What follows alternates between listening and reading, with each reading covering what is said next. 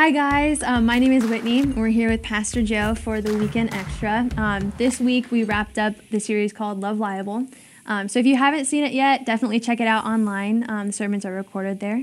But Joe, this sermon was about loving people, and as the whole series, I guess, has been, but persevering through hard situations, hard circumstances, when it's really difficult and at times painful to love people like Jesus did. So I guess my question this week is, why do we do that in the first place? Why persevere through that? And why is it worth it?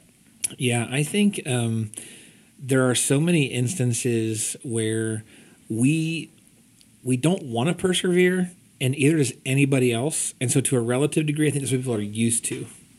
So when they think about their family or their friendships or their dating relationships, marriages, you name it, they're so used to seeing people not persevere. Yeah. No, yeah, sure, you can get a feel-good video on Facebook or in a movie at climaxes that oh my gosh, they stayed with it. Right, but for the most part, people are used to they're going to give up. Yeah, it's just the norm now, right? I think it very much is. And so one of the things it communicates is this other kind of love.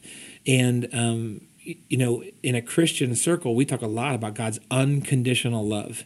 And you think about the definition of unconditional, it's just there is no condition by which you're not going to receive this love. Mm-hmm. And so it's not well, if you keep doing this too many times, I'm out, or if you hurt me one more time, that the straw is broken, that was it. Instead, it's there's nothing that you can do to change the fact that I love you. Now, I think it's important to realize that doesn't mean that our actions might not change a little bit.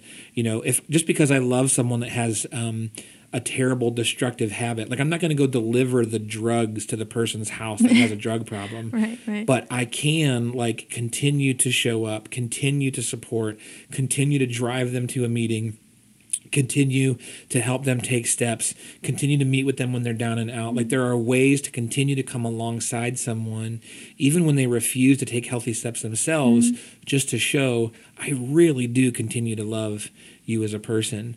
I was talking with someone after a service, and they were talking about a family member that wants to take the right steps, but continues to refuse to actually do anything about it. So they keep saying things, but not doing anything. And that this person's I'm furious. I'm tired of waiting for this person to actually do what they've said they're going to do.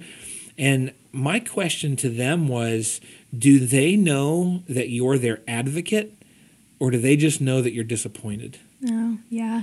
So big difference. Oh, right? huge difference. If I'm just a failure in your eyes, then if I fail again, nothing has changed. Right. But if I know you're my advocate, that you love me, that you'll walk with me through those steps, I'm not saying everything will change and be roses all of a sudden, but it does change the mental and the heart game for that person. Yeah, absolutely. Suddenly I'm not the judgmental jerk. I'm the person in your corner that will help when you're ready. Right.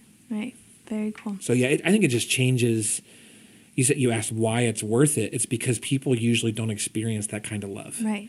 And that just points back to the heart of God. Absolutely. Right? That just sets it apart completely. Yep.